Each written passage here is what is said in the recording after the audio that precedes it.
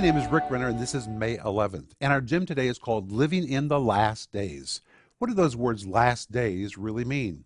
Well, we find this phrase in 2 Timothy 3, verse 1, where the Apostle Paul describes perilous times in the last days. Last days is the Greek word hekastos.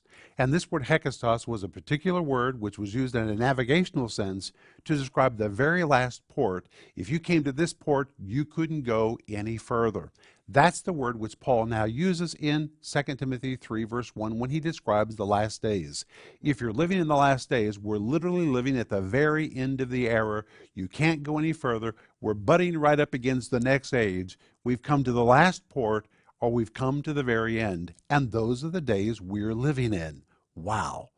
That's what I want you to think about today. Sparkling Gems 2 is a book that includes more of Rick Renner's personal stories than any other book he has ever written. The rich teaching from the Word of God, along with Greek word studies, in this 365-day devotional makes it a must-read.